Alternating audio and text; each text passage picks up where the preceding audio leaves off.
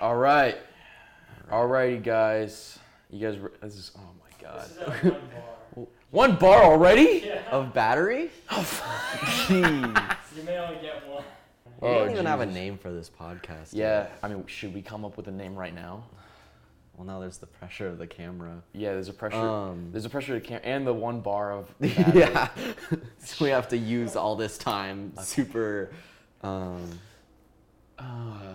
I was thinking if Ryan was here, because we wanted to like have Ryan on this, but we didn't want to do it in the first episode because he didn't care for the FNAF movie. Yeah. So we were like, out. I was thinking Preston, Ryan, Jake, PRJ, The Purge.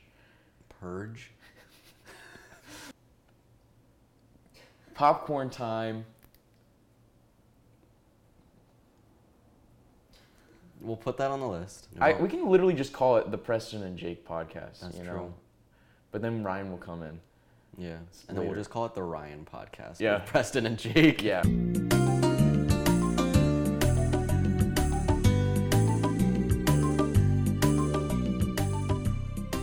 Well, welcome to the first podcast of the Preston and Jake podcast. Woo! And today we're gonna just talk about movies. Basically, is the whole dealio. Mm-hmm. And one movie in particular today. Yeah, one movie. 5 Nights. Friday Nights at Freddy's. I don't know where to start. Where should we start? I jotted down some notes. I Just as a actually came structure up with summary. kind of like a synopsis, just kind of like a.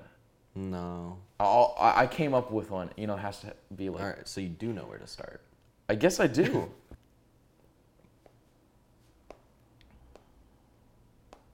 Oh, there it is. Part of Josh Hutcherson's crazy addiction to be in movies with children dying. Friday Night at Freddy's. Yep. That was a good synopsis. Thank you. I wrote it down.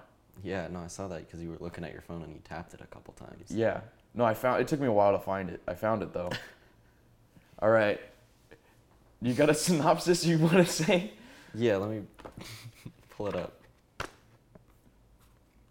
Did you find it yet? I found it. Oh, cool. Thank God.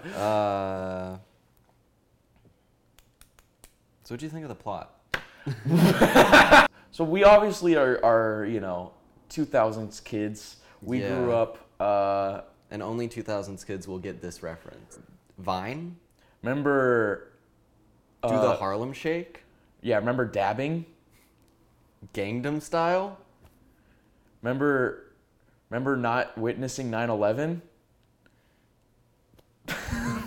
Well, we grew up, obviously, loving FNAF. At least I know I have. I don't really know for sure. Yeah, no, I mean, obviously before this quarter, I didn't really play the games, and just still know. didn't. Well, it's like... but I remember it was like I don't even know what. I feel like it was like middle school or something when like I went over to my friend's house and he showed me like the first like 5 Nights at Freddy's game theory, and it was just based off of it, and it was like, ooh. This game's based off like a Chuck E. Cheese murder. That theory was definitely like bringing us every kid in because it was very macabre. It was very like kind of like it felt like that early 2000s creepypasta type of thing. What we all love about the internet is just how there can be a dark side to it, kind of like a campfire. Like it was like story. Cryptic.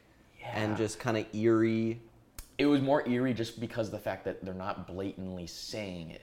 And the idea that this video game is based off of like a real life event. Yeah. As horrifying as that idea kind of came off as just like a disturbing kind of like, yeah. Well, I think it was also just like a fun idea to have something that's like obviously based on Chuck E. Cheese, and it's like a horror spin on Chuck E. Cheese, and you're like, oh, they're getting away with it.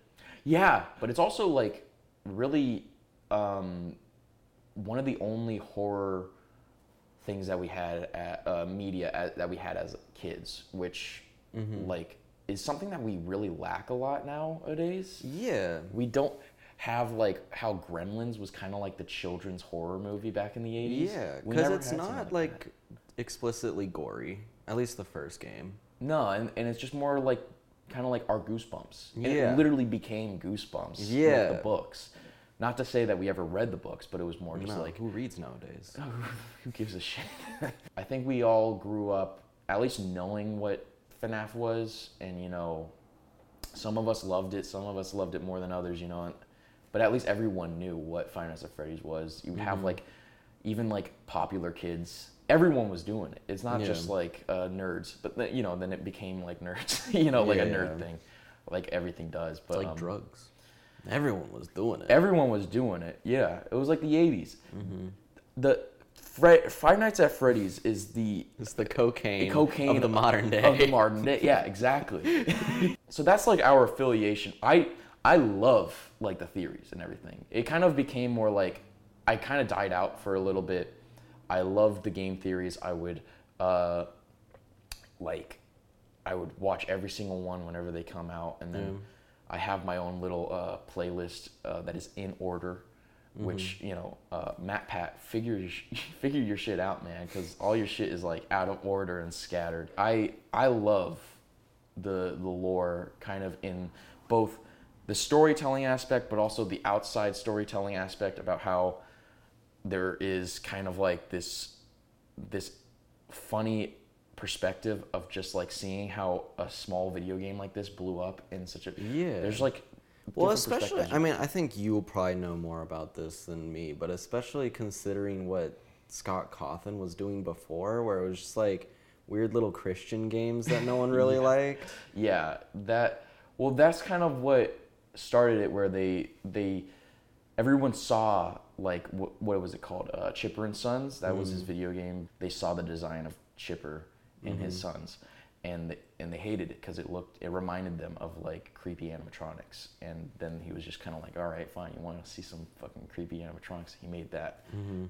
then the rest is history, you know. And I mean, it's just such an interesting kind of idea of like how something with a pretty good story, as well as really good means of storytelling, can also have an outside view of like how the story around that can also be good. And that's kind of what was really attractive to me for like Five Nights at Freddy's. It's so interesting that it like got like I feel like they did everything except a movie and then a movie. Yeah. Like there was the games first, and then there was books, And then VR comics. game, and then Yeah. then they have like a anthology book series, as well as like VR, AR. They did all the different and media. to like a not less official extent, there's like it also got popular because of the songs. They got songs. Yeah, it's not official, but Yeah. that's also another thing that's really great about Five Nights at Freddy's is this is kind of like the one franchise that is so welcoming of just outside portrayals of fan created things. And like Scott Cawthon even like wanted to push like fan games more by giving them money. Before the movie came out, we played every single game. Well, not every single game. We didn't play the AR game, Right. or the 3 games that he came out with that are like To beat cancer. one to beat cancer, another to apologize that the security breach didn't come out in time, yeah. and then the other one was just like in prep for the movie, and we didn't play those games. Yeah, we wore purple. I held a phone, a purple phone, Yeah. and I had a little security badge right here, playing the purple guy. But the purple guy, back when we thought he was the phone guy. And in case of the movie, In the case of the movie, it turns out the purple guy is the phone guy. Mm-hmm. Isn't that amazing, Jason? have you seen the movie? Did you watch it? Five Nights at Freddy's? Yeah. No. Oh. Well, I played. You're gonna get some major spoilers. sorry about that, buddy. I think I played like the 4th game. Oh. Dude, the 4th... That's the spookiest one. That's the spookiest I one. think that's the one I played. So, I think what we should start talking about the movie first and foremost is the odd controversy of how everyone hates it that we just don't understand. Does everyone hate it though? I mean, that's what I don't understand is that everyone seems to hate it to me, but that's only because Also, this is a side note. I found this pen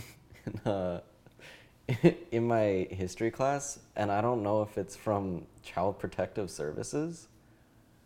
Well, what does CPS stand for other than that? I don't know. It seems to me like a lot of people hate it, but that's only because, hatred speaks louder than love, Mm-hmm. And, I think we need a lot more love in the world. We need to get together. We should, Listen, I hate things every now and then. I hate movies at least. No, yeah. But it's like, I don't know. Sometimes I can't stand some people's like gripes for movies because sometimes their gripes just don't make any fucking sense to me. Mm-hmm. Like I'm like that's something you disliked. The fort scene from FNAF is the only thing you disliked about the movie, and because of that, you just hate the movie. Like that's what we should talk about. Is the fort scene. Well, I have fort scene in prose. That's definite pros because when we watched that movie. And we were that was a scary scene. That was the scariest scene in the whole movie because we didn't know if it was going to be like this is where the movie just shits the bed. Yeah, because everyone in the theater was just like, "What? Yeah, what is this?" Well, because it wasn't like I wasn't immediately getting angry about it. My mind was this movie was pretty solid up until now. And they're going to jump the shark for the rest of the movie, and it's going to be hilariously bad. So why not enjoy how much they really made an odd decision here? It's either we're gonna love it because of how bad it is, or we're going to love it because of how good of a decision that. And because it seemed like it was going in the direction of all the "We Are FNAF" memes. Yeah, it's like it. Because leading up to the movie, everyone was just like so scared of just shit like, all right, Faz gang. Yeah. It's time to spring this trap kind of memes. They were all scared of that shit. And then like it literally almost happened. Yeah. And that was what was the scariest part of this horror movie. It wasn't this jump scares or any gore or anything. The scariest part was the possibility that this could have failed and been the worst fucking movie ever. And the thing is that a lot of people love to do this, is if you take that scene and you just kind of post it on the internet and leave it by itself without ever showing anything else in the movie, you can easily just kind of turn the story and be like, this is the worst movie ever. Yeah. Peter Parker's walking down the street dancing, to the ladies and all that kind of stuff. It's so cringy. I hate this movie, blah, blah, blah. You bring up that one individual scene, everyone's going to hate the whole movie for that. When that scene is like, in Spider-Man 3 is like, controversial take, guys. I love that scene. Because it's a great scene because I understand it's cringy, but like that's the whole point, is that Sam Raimi, Emma Tammy, all these directors. All the me's. Yeah, me. All these directors love... It's me. All these directors love to like have a scene where it's cringy, because when you're making a movie, you want to get a certain emotion out of people in every scene. You want a different emotion, but you also want it to be kind of like in the same area of emotion as the rest of the movie.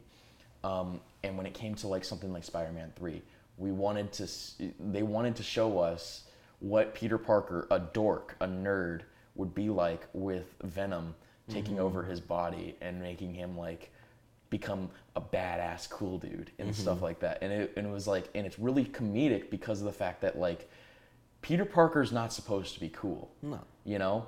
And they wanted to be like, what would a nerd think is cool? So then they make a scene like that. And also it has a lot to do with the fact that like Venom wasn't even like a foresight for Sam Raimi. He didn't even want to do something like that. But he definitely adapted it to his vision. Sam Raimi knows how to do like the best. He's the best at kind of like horrible scenarios, knows how to like make the most of it. And, that's like why he's one of my favorite directors, is because he really has always been in so many bad scenarios and gets so much hate for like some of my favorite movies like Army of Darkness and Spider-Man 3, when really those are like the most fun because they have these really comedic parts of it, that serve a purpose in the overall arc of the story. Ash can't be Ash without being a Dutz a putz and a dunce. I can Yeah. You know what, that's it. Because that's the character, and that's the whole point of Evil Dead, is like the comedic value of like having a character that isn't a badass be the badass of a movie. And when it came to something like Five Nights at Freddy's with the fort scene was so controversial because it's like, I can't believe they're doing this cringe ass thing, when really it serves such a great purpose for the story, making the child want to be a part of this, raising the stakes more, because now that the child is involved with the other animatronics, and now the stakes are going to be higher because these animatronics could kill her. It makes the story actually progress, and goofy things like that happen in all the most serious things all the time, and like, I don't know, like Stephen King could like usually does goofy ass shit like that in his books, and he doesn't get shit at all. Like, because I feel like I don't think because it, in the context of the movie, it feels like just a natural plot point. Like, have them be friendly and goofy with them, and then that will just make it more scary when they turn against them and they're chasing after them and are gonna get them. Yeah. So I feel like if this movie wasn't associated with prior IP, prior games and stories and stuff, no one would care about the fort scene. Yeah, but also it kind of proves just how fake of fans a lot of these people who say that they're fake fans. Fake fan over here. Yeah. Ooh, I played the fourth game. Turns out it's the third. They don't understand that FNAF is kind of a joke. And that's what is so lovable about it at this point. And a lot of campy things always turn out to be a joke after a while. Like, my favorite franchises are horror franchises that always kind of divulge into being comedic later. Yes. I love Chucky, I love Evil Dead, and I love FNAF because of these reasons. And I mean, there are almost every single like long-running horror franchise turns. Yeah, they at all least do that. Yeah, they'll turn into like a and then they'll try to like Freddy, Jason kind of thing. Exactly, and they'll always try to go back to being serious, but it's kind of like, you kind of have to appreciate just the silliness, because the fact that the franchise is living that long kind of deserves to be like, made a farce at that point. A lot of people nowadays, especially kids who are going to see these movies, have not been to a Chuck E. Cheese. Or at least a Chuck E. Cheese that has the animatronics. And so I feel like if you it initially just kind of introduces them as scary characters. But if they're just scary characters, like, they're less interesting than being friendly images turned into scary characters. Yeah. So I think if you already knew like the parallels to the Chuck E. Cheese animatronics, you get that friendly characters to scary characters. But if you haven't done that, then seeing them as friendly characters, going to scary characters makes them more interesting. Yeah, it's the it problem that I keep on talking about. Yeah. What makes it so scary is the contrast from being a friendly clown into being a horrifying monster. And the reason why people find clowns so scary is because of it. And what happened in the new It movie is that they made it, as a clown, a very horrifying design. Yeah. Which makes it... He looks like a scary clown. Yeah, and it's kind of like, what would be so appealing for Georgie to even want to approach that clown? Being that he's already in a gutter. Like, that's already a pretty bad scenario. Yeah. But you at least want to make him a little bit appealing for kids, because that's the whole point that Stephen King was getting by, is just like... and I feel like the Tim Curry one was properly goofy as a clown. It was properly It has a lot of problems, that original one, but they at least understood what the clown was there for.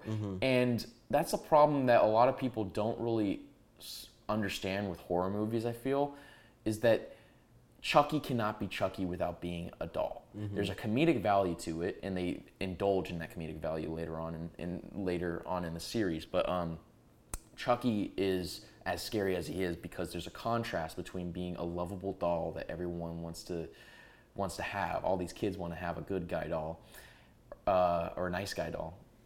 Or is it good guy or not? Other guys? I'm a fake fan. The appeal is what draws the child in, and then they kill the child, which is what's so horrifying about it. And that is basically the basis of the FNAF games. And what was so appealing to the FNAF games was that these are a bunch of kids who grew up with Chuck E. Cheese. And now that they're hitting a much larger audience with the movie, there's less people that know about Chuck E. Cheese. There's less people who even have... because Chuck E. Cheese, they don't do the animatronics anymore. It's just screens. They do? Yeah, it's just screens or nothing. Or they barely have a band anymore. Or it's just one guy in a Chuck E. Cheese Wait, I didn't suit. even know about this. Yeah. I've only been to one Chuck E. Cheese. And it was... When you were a kid? No, it was literally last quarter. I was just checking out, what it was like. Yeah. No, it was literally last quarter. Yeah. Went to... Because there's one here.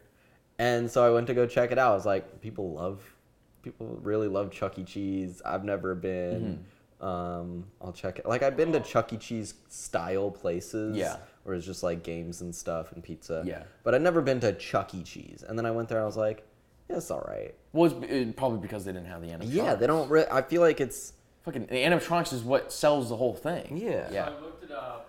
They stopped using the animatronics for a time, but they recently brought them back because of Five Nights at Freddy's. Whoa. Well, there's that thing that was being so on the nose. Yeah. So Stealing. creepy though. Well, they were being on the nose stealing just Five Nights at Freddy's since the movie was coming out.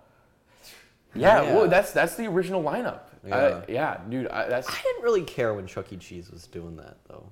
I mean, it's Just they're obvious. poking fun at people, poking fun at them. I know, so it's like, who gives a shit? But Yeah. that was kind of a thing where they were coming out when the movie was coming Yeah. out with this Halloween bash. I feel like they should just lean more into it. Honestly. I know, they really should. I remember watching the very beginning, the tone it has, it already a very classic horror film type of tone.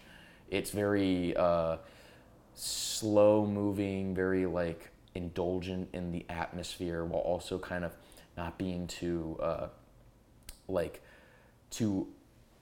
crazy with the cinematography and everything. It's very simple and very clean cut, especially with the storytelling, just kind of being going by the beats that every horror movie, at least in the 80s, kind of follows. And they did such a great job at being a classic horror film. It felt like I was watching another 80s movie. Well, I mean, that's what they were going for. I mean, I was watching just a little behind the scenes, and she said, yeah, we're going for an 80s vibe. And it was more in relation to, why they chose to do, all practical animatronics instead of, CG. But you can see in the cinematography how it's... You can see in the cinematography how it's kind of the color grading isn't too specific on ooh, we want it to be a certain color grading kind of umbrellaing the whole movie where it's it's all very green or very blue, kind of cold or something. They were just kind of going Rec 709. Obviously, it's this big IP. And they knew that going in, but it still felt like a low budget movie. Yeah. And I don't know if that's because all the money went into the animatronics, but it felt low budget, which I think reinforced the feeling of FNAF, because that first game is very low budget. The whole idea of FNAF is kind of low budget thing, very indie projects becoming huge IPs. And that's kind of we need to start back to the basics of what made FNAF. Everyone was expecting so much from this movie. Yeah. And I'm happy I wasn't getting a lot from it. I expected a lot. I was kind of like, oh, what if this happened? We were having a whole Yeah. like discussion with the friends that we brought when we went to the pizza place before we went. But we were having a whole discussion about like, oh, what if this happens? What if that happens? And then it just like, it didn't happen, but that's not a detriment. That kind of went to the benefit of the movie, most definitely. Because we need to have a simple movie, and they need to just, and Scott Cawthon needs to focus, because he's not a film writer or anything, he needs to focus on just how to make the most solid movie that he can. And all you have to do is just really just buy or just find a PDF of Save the Cat and just follow the beats that they say to follow, and you just do that, find out what kind of movie you're making, follow all the beats of the story in film and the certain timestamps. He did it. It's like super solid. Things that were set up in the beginning have a great payoff in the end. They follow a 3-act structure, each thing. It's like, that's all you need, especially for a movie that is trying to like kind of come into the film industry. But because of who everyone is nowadays, they expect Kids these days, they expect grand scale like cinema, and they want to be like wowed to a degree of like Mad Max, Fury Road, and Drive, or some shit like that. And it's like, I love those movies, don't get me wrong. I mean, these are great movies, but like, They wanted more cars in the movie. They wanted it to be like Mad Max and Drive. But it's like, I think people need to like, it's not a problem for the movie. Yeah. Because you're just looking at it in your own perspective. I think you need to, it's definitely a problem of the audience. They need to kind of like understand that like, they're not going to be pleased as much as they want to, you know? Yeah. And we understand that kind of stuff, you know. We kind of find joy in like any type of genre. It's just about appreciating it for what it is, not hating on it because it's not what you expected it to be. Appreciating for what it is, but not hating on it for what it's not. Yeah. I was just cleaning up your... Oh, okay. I have my gripes about the ending, since the ant doesn't really like do any... Like the ant just kind of disappears, and there's no like reason... Like, it's just like, what the frick, you know? I'm trying What to the frick, I'm man? trying to keep my That was my exact quote in the theater. That's like a pretty big issue. It was kind of like, I don't know. Yeah. Have like one scene of Josh Hutcherson and the sister kind of like, you know, playfully just like burying the body or something. Yeah, It's like if they resolve it in the second one, then it's gonna be fine. Like, it's such an easy fix that it's not something that's bothering me too much. But while watching it, and you come out and you're just like, no one was asking anything about all the people that died. No, nothing. Like, I mean, that entire understand. group of people disappeared and nothing really happened. And then this aunt dies in her home, or not in her home, in Josh Hutcherson's home, a person who she's known to have conflict with. Exactly. Nothing happens. That's going to create something wrong. Yeah. Like some issue in the plot. Yeah. Like, if they do that in the second one, If there even is a second one. there's gonna be a second one. I hope. No, I think they're already in pre-production for it. Okay, Because I mean, we were talking about it when the camera was off, but the movie made a ton of money. It made its budget back in pre-sales alone.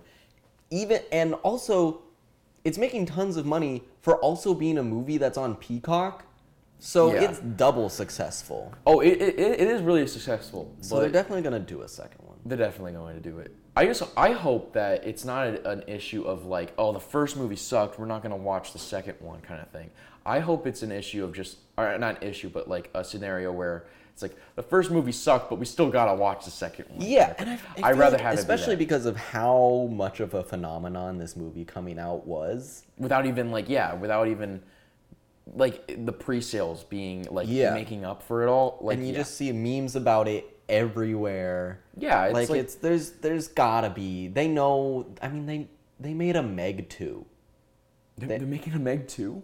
No, they made a Meg. Oh, not Megan. Megan. I thought you meant Mithrigan. Yeah. No, they made the Meg 2. The Meg 2, The Trench. And that's only because it made a lot of money. Yeah. Yeah, it's like they're not actually looking at like who likes it or not. Yeah. Obviously. Am I in the shot, Jason? Am I? Yeah. All right, Obviously. Cool. Am I in the center though? No. Are you the center of Yeah, attention? turn the camera. I'm just scared because I want there to be a second one really badly. Well, okay. How many do you want there to be? I want there Do to you be want there to be like one for each game? No. I want there to be 3, but I do want them to kind of skim over a lot of the games. Yeah. Because, like we said... Well, because this one does a lot of just the third game, kind of. Well, the third of game... the stories. Yeah, of the mini games, right? Yeah. I just want to see him... Because the whole plot is that Michael is, you know, trying to undo all the mistakes that his father has done. Mm-hmm.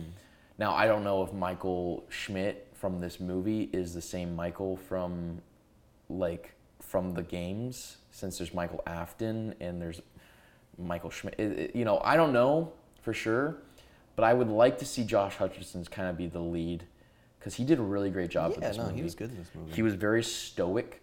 I understand, like, he didn't really do a lot, but again, like we were saying, how, like, small little things of, like, it's like Gestalt, the Gestalt theory, how it's kind of like they don't give you the full information, but you can understand, you can fill in the blanks, kind of thing. And they don't give that much information from this guy, but you can fill in the blanks just by, like, tiny things that they set up in the beginning, how he treats his sister, how he treats other people, you know, who, you know, and how he deals with scenarios in his origins, you know, about how his brother was taken. And he's very stoic. It's very quiet, you know, and he does a pretty good job at that. Because although you don't really want your character to be like a blank slate, you do kind of want there to, you know, if it fits the movie being a blank slate, then, you know, you just need to know how to, like, set that up and do it right. I mean, shit, Clint Eastwood's character in all of the like Good, Bad, and Ugly and Fistful of Dollars or whatever I don't know the other ones, but $few dollars more. Few dollars more, exactly. Like the Man with No Name trilogy. Yeah, the Man with No Name trilogy. It's literally called Man with No Name because he's just a stoic character, but he's lovable because he has the charisma and the stoicism that Clint Eastwood knows how to, like, execute really well. And Josh Hutcherson did a really great job with what he, like, with that stoic kind of character. I would have liked more, but, like, that's kind of why we want there to be more movies. Is, like, you don't want to show too much in the first movie. Yeah, I feel like my wish, my dream scenario, would be like four movies. Mine is just, I always am like, either you go big or you go home kind of thing, or it's like either you do the basic trilogy format. Because I always love the trilogies. Yeah, I feel like you could tell the full story in a trilogy. Yeah, I think that's a perfect amount of movies for any movie series. It's either you do the basic trilogy, or depending on the franchise, you go all out and you just fucking produce movie after movie. Well, yeah. And just, like, shit it all out, you know? I feel like if they wanted to, I feel like you could do a trilogy if you wanted to stop at, like, kind of what this story that they have rolling right now, but if you want to, like, kind of diverge into some of the other stuff that the games have set up, I feel like 4 or 5 you could start getting into more interesting stuff like that. Yeah, and I mean, like I said, it depends on the franchise, and I mean, it already kind of has that franchise with the games. So I mean, if they want to keep, you know, unless they want to make the movies just kind of more the very sophisticated end of the franchise, then I think they should just keep it at a trilogy. But if they want to just kind of go back into the wackiness of the video games, I don't know. That's all up to them. I personally think that I think I would be happy with either one because I already love the franchise as it is, and if they were to just kind of like throw shit to the fan and just like fucking destroy this franchise, it would be entertaining in that way. But also, I would like to see it kind of stay in be a trilogy, since I had the idea that, like, the second one should follow the very the trilogy format of just, like, the very bleak ending at the end of the second one, like how Empire Strikes Back ends that way, you know. It's Every trilogy. That's the thing. It's just that's a thing you'd have to do. You know, like every trilogy has to end with, or no, every second movie of the trilogy has to be like the peak of the movie series and seen as like probably the best one. But it always ends on a like kind of a cliffhanger. Yeah, it's like kind of like the darkest note. There's movie series that you don't have to do that. Like I feel like with like an Indiana Jones or I don't know, like a Harry Potter where it's just like, I mean, Harry Potter has a long running story. Yeah. But it's like a very distinct adventure each time. Yeah. But I feel like this one, it's definitely, especially because of just Five Nights at Freddy's being Five Nights at Freddy's, there's the big extended story, big lore. And so I feel like each one of these, instead of feeling like just a solo one-note adventure, has to feel like a chapter. Yeah. In a larger story. That's the thing is like Harry Potter is kind of just still following the trilogy. So is every movie. They're always following kind of the trilogy format. It's just more the second movie is kind of spread into and chopped up into like a bunch of movies. You kind of get more of the cliffhangers once you get to like the like literal like ending. Half-Blood Prince and then Deathly Hallows Part 1. Yeah, that's where you have the big cliffhanger, darkest moment. And I think you can definitely do that with Freddy. You can do that, or just have a regular trilogy. You can make the second one just kind of like they're just kind of having, it's a montage of a movie where they kind of go to all the different Freddy Fazbear's joints, and you have like a scene where they go to like this place and they go to this place, and the whole movie's more about like him just trying to catch up and kill William Afton, you know, but William Afton's like being chased, and he's just kind of like every step he takes, William Afton's a step ahead of him, and he's just, I think that you can do that with the second movie and then have a big ending where he reveals that he's his son. It would be a big twist, basically paralleling everything of Star Wars, because that's just like a great trilogy, a very solid trilogy to be going off of. And they can do that, or they can just do like anything else. I'm just kind of like, I think I'm less on board with the going to different locations ideas. Oh, really? Just because I feel like that brings back memories of Ocean's 12. When the first one they do the big heist, and then in the second one they're doing a bunch of little heists. But and no, it just feels flatter as a movie. I think, well, it's just more like, you do like, you're doing like tiny little things just more like as nods to the games, you know, and then you have a big one at the end of the second movie, you know, and you have like this big kind of like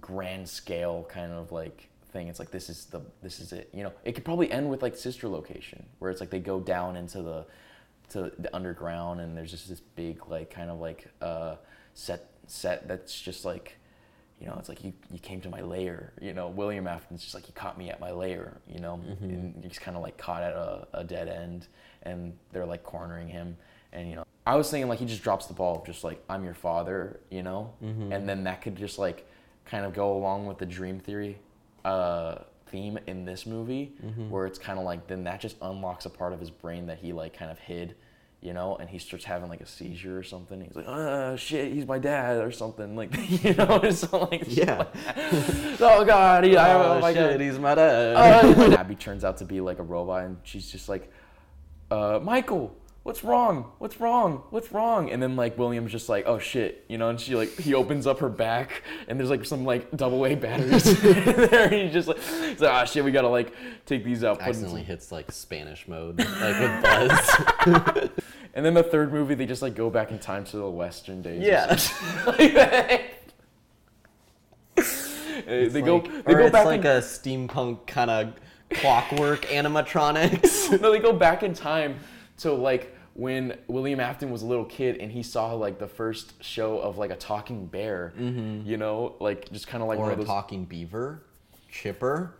He sees like some type of show like that inspires him to go into the animatronics field.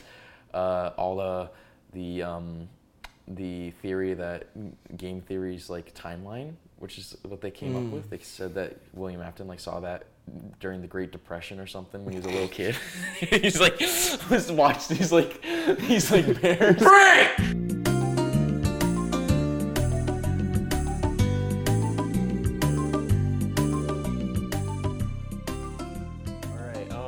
Where were we last time? What were we talking about before Jason ruined the flow? Ooh, I gotta go home. Jason, we love to have you back. That was a lot of fun. I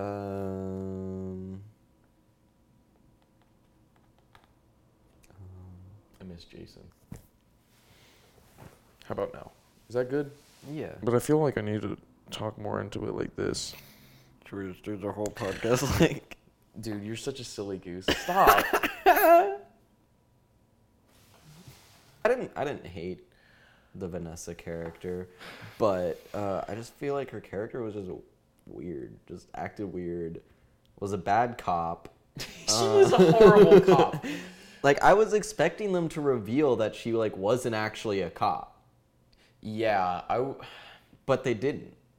I mean, she's got just the like other movies to worry about. Yeah, like she spends all of her time in this pizzeria. It's either she spends her time in this pizzeria or taking this guy's medication and throwing it into a river.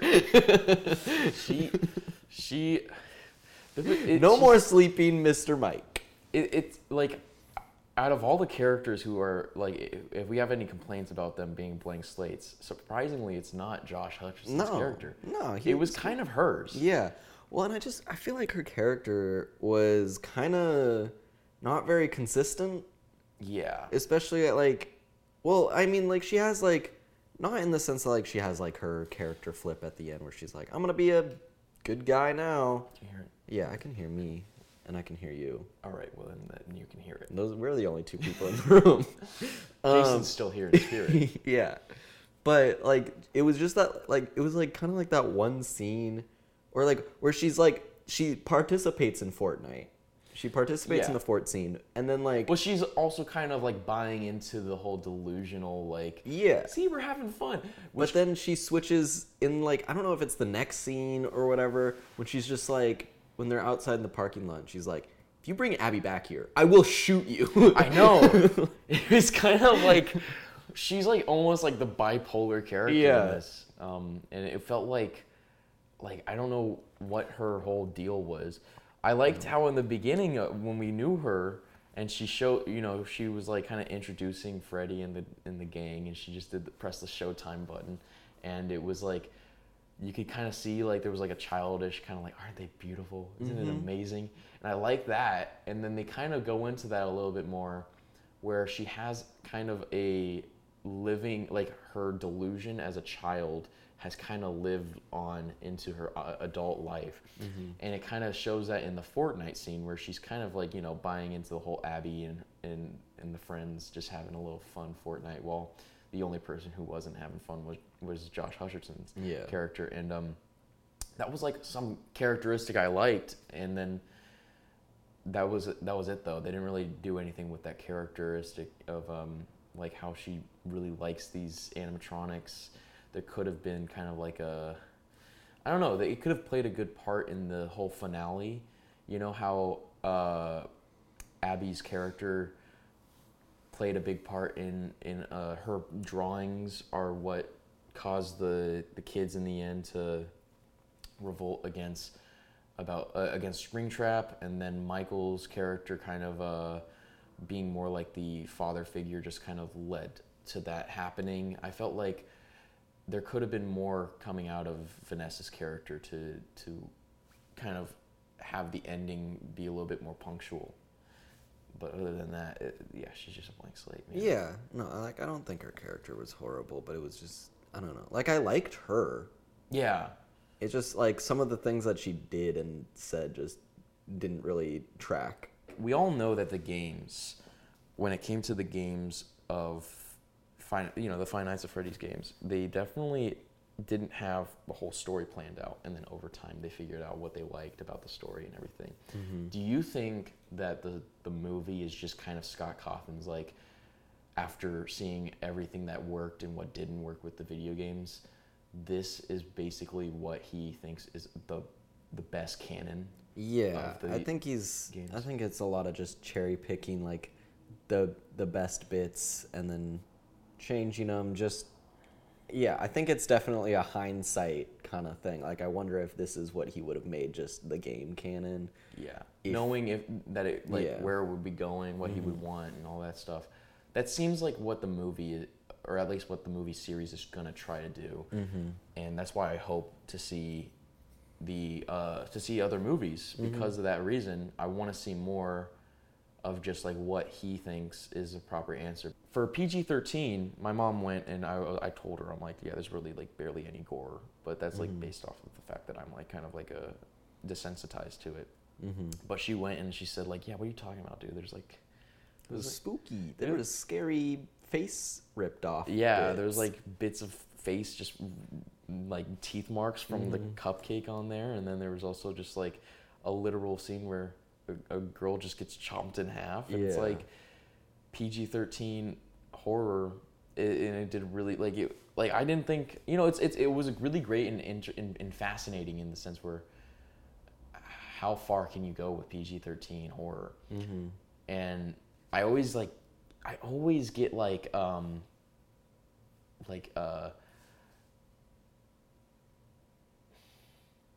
gonna have to cut this dead space out, man. I'm sorry. I'm sorry.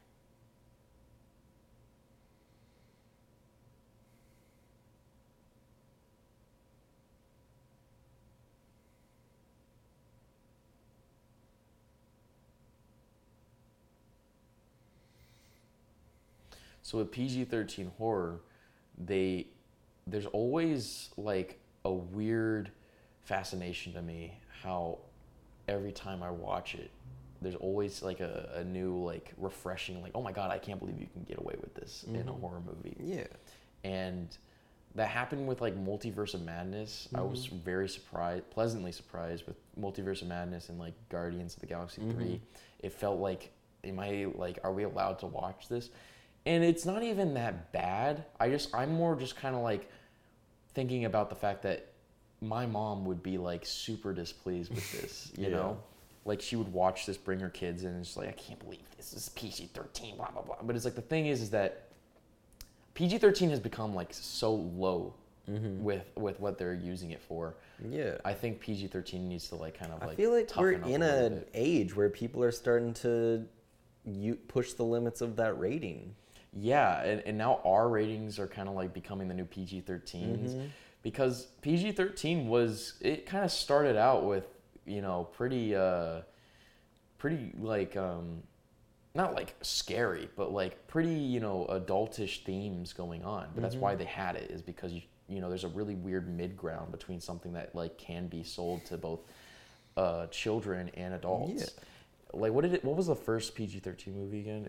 Wasn't it like Temple of Doom? Well, no, but Temple of Doom was the inciting incident for the PG-13 Yeah. rating, because it's a fun adventure movie, but then you have a guy's heart getting ripped out, Yeah, and no, people it are was like, I don't know if it should be just PG. Yeah, no, they were really thinking about making that R. Yeah, I remember that was a big thing, but I don't remember And- what was the movie, like the first movie. I don't know what the first, because I think also the first Gremlins had something to do with it. Gremlin, yeah, no, that's like again, like the childhood horror films. Like, I think a big issue is the fact that a lot of horror films coming out now have to be R, and whenever they're PG-13, they suck. I remember I was watching Red Letter Media, and they were talking about the new movie Cobweb, which, really great movie, really great horror film, and they were talking about how it's like very tame for an R-rated horror film, and they were saying it should be PG-13 because that was kind of like on the edge of like what you can and can't do for PG-13. The only thing that was keeping it R-rated was because they said like the F word more than twice, and that's like such a stupid reason. Like rewrite it or something like that, because Say frick. yeah, what the freak? I would love to see more R or PG-13 rated horror films, because that's, well, one thing, it's more marketable, so it's better for like franchises, and you can get a lot more money off of PG-13 movies compared to R. But another thing is just like I think we as a society need to have like some things that kind of grab the youth into that little horror universe in a William Afton fashion. Exactly. Grabbing the youth. Well, we need to grab the youth in the fashion where we're in a way where we're bringing them into this horror universe, because I think horror is kind of revered as like horror, but like I'm not saying you have to get rid of like extended horror, the new wave of horror films, but I'm just saying like it definitely helps to have something like Gremlins. Gremlins was such a beautiful way to like bring in another group bring in another wave of horror fans. Yeah. See who like bring kids into this world, and we had that us, but I don't think anyone in this generation has that, because we had until now. Yeah. Five Nights at Freddy's, man. Nights at Freddy's. Well, we had Five Nights at Freddy's. We had Monster House. We had a bunch of other like kind of.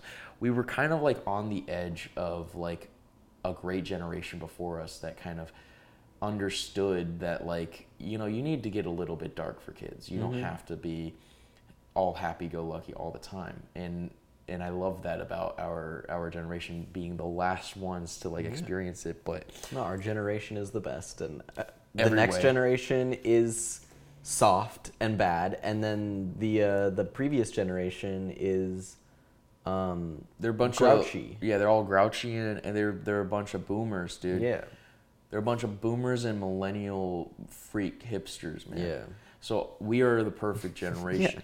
No, I definitely believe, like, because I get into some like debates with my mom about like, because she's a teacher and she believes that like certain kids at a certain age shouldn't be exposed to certain like things at a really young age and stuff, and like I understand that like at a really really young age, but like there comes a certain point where you need to like start showing your kids some scary stuff, because Halloween, like we love Halloween. Oh my God! Speaking about generations, our next generation's gonna hate Halloween. Yeah, well, they don't. I mean, people don't trick or treat anymore. I don't see any, and that has a lot to do with you were talking about how like it has a lot to do with COVID, but yeah, well, there's COVID, there's trunk or treat, and then there's the concept, which I had like one friend that did this as a kid, but I think it's getting more popular.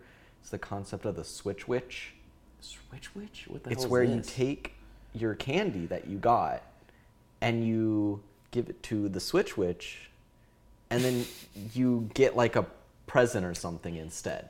What the fuck? What? Yeah. What incel parent came up with this horrible idea? Yeah. No, it's weird. You need to get... Okay, The point of Halloween is going door to door, getting candy, and eating said candy. Yes, this is the whole problem about like parents and like Disney World. When you go to Disney World, you have to just do whatever your kids say, and it sucks because you're gonna be wasting all your money. But that's the reason why you only go to Disney World like once every like 50 years. You know, you don't go to Disney World like every day or some shit, because that's gonna be wasting your money all the time. And you're going to be one of those parents who are just dragging their kid around. It's like, come on, we got to go on the fucking dwarf ride or something. Yeah. It's like, you don't want to be that parent. You have to shut the fuck up going to Disney World and give the kids everything that they want. Because then they're going to get a sugar crash when they like eat all those like caramel apples and like, Mickey Mouse shaped pretzels and shit. They're going to have like a sugar crash, and they're going to be dead by the end of like 12 o'clock noon, and then you can just like bring them along, and they'll just like not really even they'll be asleep on the Little Mermaid ride around like 6 o'clock or something, and then you can as a parent kind of just enjoy it, and then when you are tired as a parent, you can just bring them back to the hotel, because you don't have enough energy as a parent either. So that's the whole plan of having kids. And we do this not just because the kids want to do it. We do it because as a parent, we do need some juvenile, or not a parent at all, but I mean, as a parent, you do need some juvenile behavior to channel some actions that you really want to you want to use your child as like a means to kind of live through them, I don't think you should be a parent if you're not able to like get into a childish side of yourself. Yeah, if you can't even appreciate the childishness of like something like Halloween or Disney World, you shouldn't even be a parent at all. Yeah. You as a parent have no say at all because you want the kids to experience life and create a mind of its own and use this time to develop it and have fun and learn from mistakes and do all, that's what you need to do as a parent. But that's why you only have tiny little pockets of time to do that. And that's what Halloween is. Halloween is just kind of like, we want to these kids are going to hate their lives after eating all this candy and having the worst fucking morning, like, aftertaste. Did you after eat that. all of your candy? Well, it's like, you can't eat it all in one night, obviously. Right. But, it's like, yeah, you have to, like... Because what happened with me, because my birthday is literally just a week after Halloween, I'd eat as much candy as I could that one night. And then my mom would take the rest of my candy and put it in the piñata for my birthday party. That's genius. Yeah. That's great. Your mom is like really smart, dude. No, we like, obviously you don't want to eat all your candy and stuff, but that's what you have to learn as a kid, is that you don't even want to have all that candy at all. Yeah. You just go through all that, have a crazy dopamine rush until you crash and you hate it, and then you learn from your mistakes. Yeah, and it's like not even like as much about the candy. It's more about just seeing how much candy you can get. Yeah, exactly. And it's just more about like the adventure, the journey, the friends that you make. Yeah, going out with your friends and yeah, and that's what movies are when it comes to horror films, and when it comes to just children's films. But nowadays, we got a bunch of parents who don't want to have their kids like scared of the like boogeyman underneath the bed and scared of the monsters in the closet, when that is what makes kids tough, and that's what makes kids. You need to have the horror element in movies to create character. Yeah, I think there's probably a line that I think I definitely experienced this as a kid, where you'd see stuff and it was definitely too scary for you as a kid. Yeah. But then you see stuff and it's like scary, but it's like cool scary. Yeah, it's more. That's what Gremlins is. Gremlins is the perfect like kids horror film, I think, in my opinion. And I fucking didn't know about Gremlins. I mean, I knew about Gremlins, but I never watched Gremlins until this past summer. And it's like one of my favorite films now. Like I genuinely just think it's great because it's not based on any type of like cheap thrills like gore and like and just like body horror or anything like that. It's more just based on like using cinema and using the art of cinema to create tension and to create more imaginative like images in our mind. And that's also something that Five Nights at Freddy's does, which a lot of people were just like super like disappointed in. Like they were like, oh, it wasn't even that scary at all. I'm like, dude, it's a fucking PG-13 movie. Yeah. And not only was it PG-13, they did a really great job at not being hokey in a way that I thought they would, where they would be doing jump scares like every second or something. Yeah, no, I'm glad the jump scares were a gag with Balloon Boy. They did a little Balloon Boy gag. Also, Balloon Boy's new design was really weird. Yeah. Like, he had the really big teeth, and it was like they were more just kind of playing on the fact is like, we have this idea of like the horror in Five Nights at Freddy's is all jump scared. And we're just going to play on the fact that that is kind of what they're known for. When I think maybe Scott Cawthon and whoever else wrote the movie with him probably wanted to like make the horror a little bit different. After a while, they kind of just in the Five Nights at Freddy's universe, after a while they started realizing they don't even like the jump scares, because the jump scares are just a means for a death scream. That's all it is. And it was cheap spooks at first, and it worked for kids, and it definitely worked for us. But after a while, we kind of grow up, and we kind of like find that the jump scares are just tedious, and they make jokes about it in the games, and now they're making jokes about it in the movies, and I think it works out really well when it comes to the movie's horror, because I mean, you're bringing in a new audience, and you also just kind of want to prove that you're not like a sellout like all other horror franchises, that you're trying to like just more be horrifying based off of like the haunting feeling and the terror and the tension and things that are more effective at horror than just cheap scares. And they kind of wanted to reinstate that, but for some reason, although we already in a world where we already know that jump scares are really hokey and stupid, for some reason people wanted there to be jump scares in this just because the video games did it. And it's like I feel like these people gotta understand that if there were jump scares, they weren't gonna be satisfying jump scares. Yeah. You weren't gonna actually get you weren't gonna feel that feeling that you would feel playing a game and getting jump scared. Yeah. Well, my only other con was the lack of like Foxy running. He kind of just zooms. He kind of rolls. Do you want to get into theory time? Let's get into theories. Theory time. Theory time. Yeah. Theory time. Woo! It's just a theory time. So I have the Theory time. I got the top 3. It's theory time. Time to theorize. So right here I got the top 3 theories going around the internet about this movie, and the evidence for these theories. We obviously had a lore change in this movie, because it turns out Vanessa is William Afton's daughter, which, I mean, honestly makes a lot of sense. Yeah. Considering that she's Vanny. So, the word on the street is that Mike's dad is actually Henry Emily. Oh. And the evidence for this is beards. Beards. So, when they go to the picnic scene, Mike's dad... He has a beard? He has a beard. Yeah. In the comics. in the instructional video that he watches, the guy in the back working on the animatronic. Oh. You don't really see him, but he kind of looks like he could be the same actor, and he's got a beard. That's all the evidence.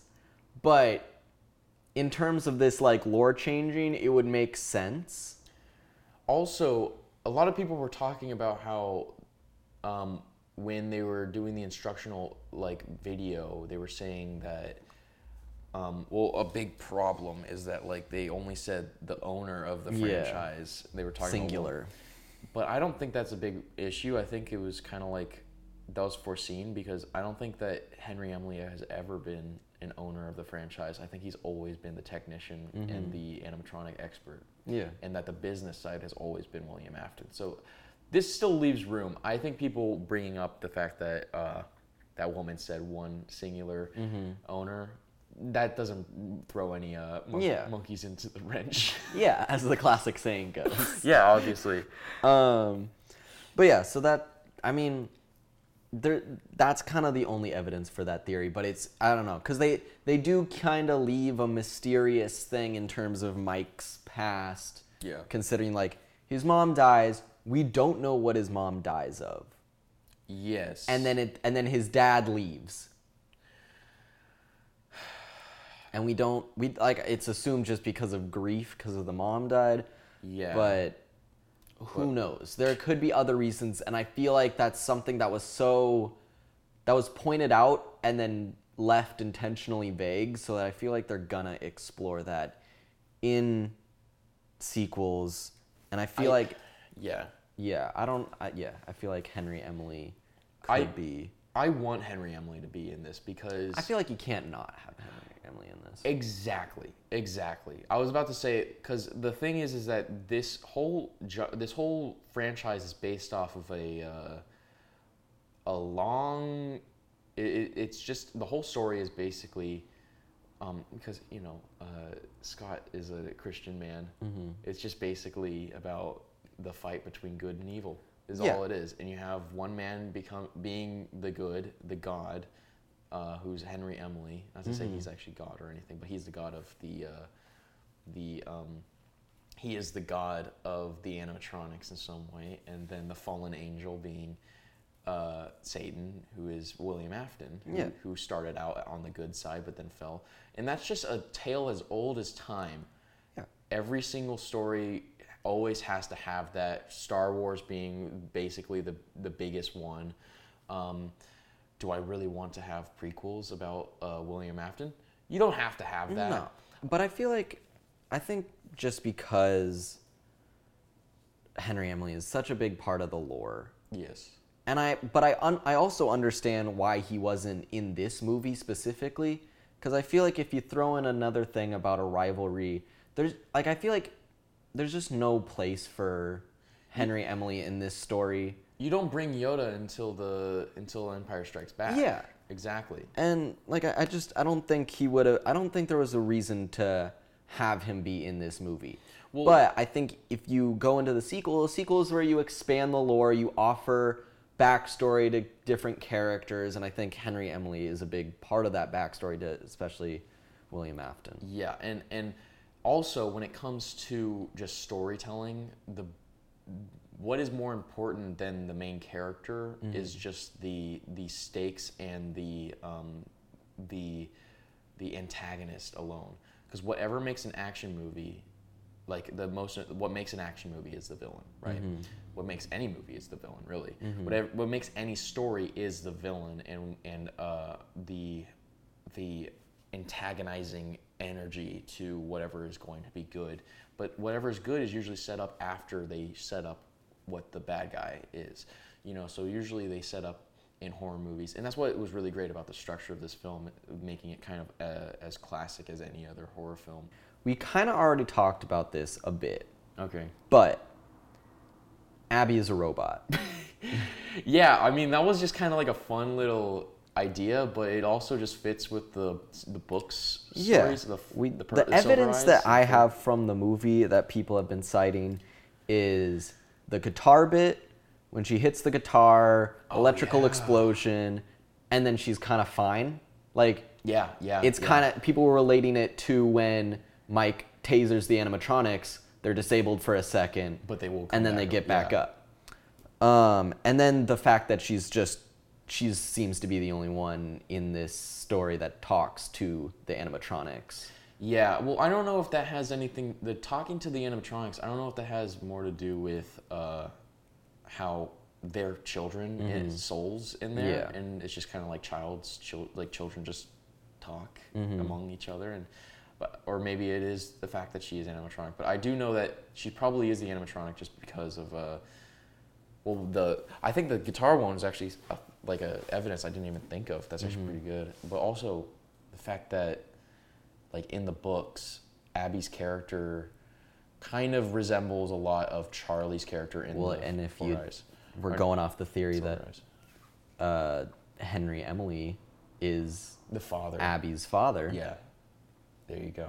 Oh my god. The biggest difference between the games and the movies is the fact that only Vanessa is, right now, the only Afton right now. Besides William. Oh shit, fucking shit, man. But if Michael turns out to be Henry Emily's son, that throws my fucking theory out the window of how the second one would end. Fucking out the window. Well, I mean, nothing's confirmed here. Obviously Anything not. could happen. But it also just fits a little bit cleaner because, I like how I get where they would be going with this, because it fits cleaner in the sense that Michael has always been on the light side, and Vanessa is more just kind of like a person who just is born into the dark side and wants to get out. You know? But then that brings the question of, if they do go along with the Henry Emily being Mike Schmidt's father, who on the light side is going to cross over onto the dark side? Because usually that's like a very a very well used trope in movies that you always have to do, and like they already got Vanny being the cross to the other side, but I don't know. Who I feel like that'd be pretty interesting if Abby turns out to kind of be like Abby was originally Henry Emily's daughter, and then he made. Well, it like, makes the sense robot. also because Abby being created at like just in response to the loss of Garrett. Yeah, exactly. Well, it's like I mean, yeah, is that a theory? Is that a theory that you have there or anything? How What? how she was created in the response to Garrett? Well, I instead think of- that's part of just the Abby is a robot. Yeah, maybe. theory. Well, I was thinking that maybe Abby was originally just born and then she died by a baby or something, and then they recreated her into a robot, and that's something that they do in the books, and it's a big jump the shark moment if they do that in the films, but Yeah. that's just kind of part of the lore, so I don't know what to say. Obviously, the sequel, they're gonna be introducing probably some new characters from the games. But we got a theory here that Garrett is the puppet.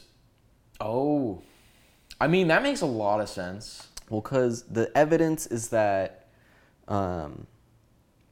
well, okay, so there's the fact that the puppet will probably be in the second one. That's just kind of given. I feel like, Yeah, because of the FNAF 2 parallel. yeah, and also that's just a major character from the lore. Yeah, and that's kind of like the Yoda thing. Yeah, and the fact that it's Garrett, I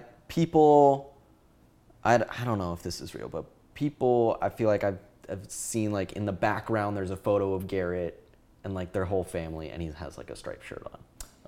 But at the end credits, there's the puppet music box going, and then it spells out "Come find me." Yeah, And yeah. the one that goes missing is Garrett. Yes, exactly. So But does that serve the ending of the first one good though? Like, does that do it justice? Because the ending of the first one is it ends with Michael accepting that his younger brother died and that he has to. he has new Garrett. He has girl Garrett. Yeah.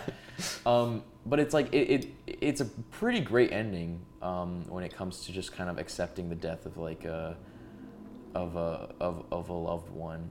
You know, it's usually just like a really great way to just have a good arc for a character. Very kind of easy in some ways for writing, but Yeah, but I think it's just gonna, if he's gotten over it, yeah, because this whole time he wanted to like solve the murder, yeah, and he's gotten over it. So I think it would just more make him upset if Garrett came back. Like I think there's still good tension to come. Like I don't think he'd necessarily be happy if Garrett came back. Maybe Garrett is the crossover villain. Mm-hmm. Maybe that's Garrett's character, because the puppet definitely does always, come at you in the second game. Maybe if the second movie, let's say, is setting up, like, is established as, oh, I'm Michael Schmidt, and I have to solve all these problems that William Afton has done because I uncovered it in the first movie. Now the second movie is me having to, fix all these different problems.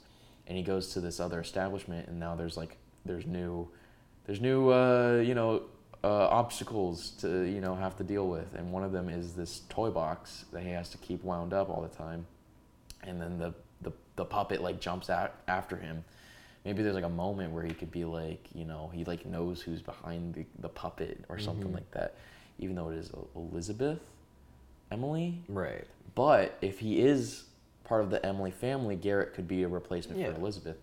And it makes a lot of sense because that William Afton being the person who actually took Garrett in the at the camp, kind of Well, it's kind of like, what's the reason? well, What's the reason that he took this one kid in Nebraska and now where's the movie set? Like Ohio or something? I think it's also in like a flyover state like that. Yeah. So I don't think so why? I feel like it's too much of a coincidence. it's supposed to be in Utah. That's like where the games are, but I don't think they would move all the way to Utah and then it just coincidentally, like William Afton. Well, I feel like it's also too lives much there. of a coincidence to not be for them to not be connected to the Emily family. Yeah. Or him to not have a previous vendetta against this family. Yeah, well, that's why I think the other movies are going to be like setting up more about like what happened between Emily and Athens. It gets so muddled having to do these theories and using something that is not even completely connected to the actual canon of the movie to figure it out. And that's kind of why, you know, people make literal like reputations and like careers options out of just theorizing about this video game series. So I don't know. I can't. I mean, there's a lot of ideas coming out of us right now, you know. Yeah. Well, is there anything else you want to speculate on for the sequel? I don't know, man. Do you want the Faz gang to show up to Mike's house? Or like, we need you back. Anything for my family. I don't know, man. I think I don't know what to take out of this movie review. I mean, I kind of do. I kind of have some like I kind of learned something along the way of this 5-hour movie review that we just did. That I'm gonna have to edit the shit out of. Just put it at like 2 times speed. I mean, we learned a lot about podcast making, but I think what I learned about with this movie is that there is hope. There is hope, but I don't think a lot of the world is gonna like it. Yeah. But there is some hope of understanding how to make a good video game movie. Yeah. Thank God there's hope for that. But it seems to me like that, like I don't know a lot of video game movies, but it seems to me like this has to be like probably the best video game movie to ever be created, in my opinion. Like I'm not super familiar with video. I didn't even see the Mario movie. Me neither. I heard it was like cool if you're a fan, and fine if you don't know everything. Yeah, for me, it like Mario. I mean, I saw those video games to me were just. Yeah, I watched Mortal Kombat was bad. Both of them. There's 2. Well, there is I've only seen the first of like those original ones, because there's the original like 2 movies. I saw the first one. It was like fun. It's like honestly, it is kind of a fun movie, but it's not good. Yeah. And then the second, like the recent modern one, I saw, and that was just bad. There was a modern Mortal Kombat. It came out like a couple years ago. Oh. Yeah, and it was weird and bad. But and in terms of video games, the only other thing I've seen is like the Sonic movies. Are those good? They're fun. They're fun. Hey, that's exactly why I don't know how accurate they are to the games, but they're fun. That's exactly why I don't really have a big like want to watch this like the Mario movie.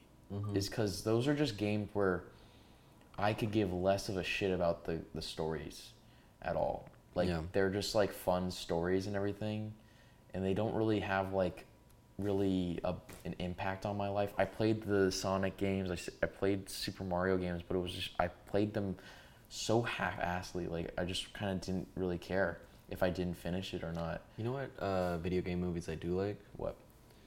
Did you know that they turned Lego Star Wars: The Complete Saga into a whole franchise of movies? I think I know that. I've heard of that. Isn't it called Star Wars? Yeah. Dude, that's crazy, dude.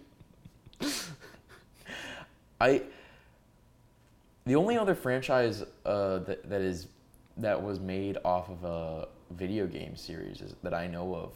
I never watched any of them, but it's Resident Evil. Yeah, there's so many of those. There's so many of them, and also I heard it's just like it branched off into its own little thing. Yeah. Like, cause wasn't it like it had the first Resident Evil movie was based off of the first Resident Evil game or something? I don't know anything about Resident Evil. I don't know either. I don't know who this Resident is. I don't know why he's so evil. Yeah, I don't know anything about Resident Evil, but what I've seen from the gameplay and what I've seen from the movie, they look like completely different things. Yeah. Because I see the gameplay and it looks like they have like different characters every game. And then when I see the movie, it's like they had one idea in the first movie, and then they just kept on making more and more, and it just has become this like crazy new like crazy different world that is so different from the games. And I heard they suck. Oh, I've seen scenes of it, and it sucks. It looks so stupid. It looks so stupid, and I don't know. Like, I don't know a lot about video game movies. A lot of them always fail, and they always flop. And seeing how a lot of people are reacting to the Five Nights at Freddy's one, I actually question if the ones that flop are actually that bad. Yeah. Because it seems to me like a lot of people that just play these video games are kind of like Stephen King fans when The Shining came out. They're like, it's not like the fucking video games, or like it's not like the books or something like that. And I personally I don't see the complaining. I think we might just be maybe in a era of good video game adaptations. Because, like, people like Mario. Yeah. FNAF was good. And now there's Last of Us was really solid. Last of Us and the Witcher series are like really great. I don't know. I have no idea. I heard The Witcher, like, the season 1 is good, and then I heard that too. I think that's great to hear about video game movies and in shows and all that, and it sounds really great. All I care about when it comes to video games is just FNAF. yeah. So I have no really like say in like how every video game movie does, but I think the FNAF movie did fine. Yeah. And I don't think Making lots of money. yeah, and you know what? Good. It's like the fucking difference between like the popularity vote and the electoral college vote, where it's like it's kind of like I feel like FNAF is like a presidential candidate that like didn't get the popularity vote, but it did win the electoral college vote, and I'm just happy that happened, because that means that he's gonna be coming for another term, you know, or something like that. Yeah, that's like how I view this whole scenario, where it's just kind of like, man, that sucks to hear that no one else liked my presidential candidate that I liked, but at least he's gonna win. But that's not the case though, because everyone that I've talked to, like save a couple people, everyone that I talked to, if they like FNAF and you ask them, well, what did you think of the movie? They're like, oh, I love the movie. Yeah. Well, it's just there's just a couple of people every now and then who just like are adamant about it being horrible, and then we talk about it, and I'm like, what's so wrong with these things that you're saying, you know? I had a lot of fun watching it. We had enough fun to make this podcast. Yeah. And well, we definitely always wanted to make this podcast, but take that.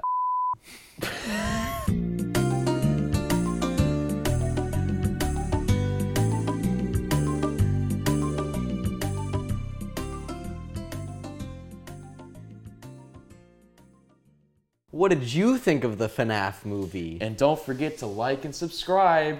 And you know what? What should they ring? Huh? What should they ring? Ring? The the bell notification. Yeah!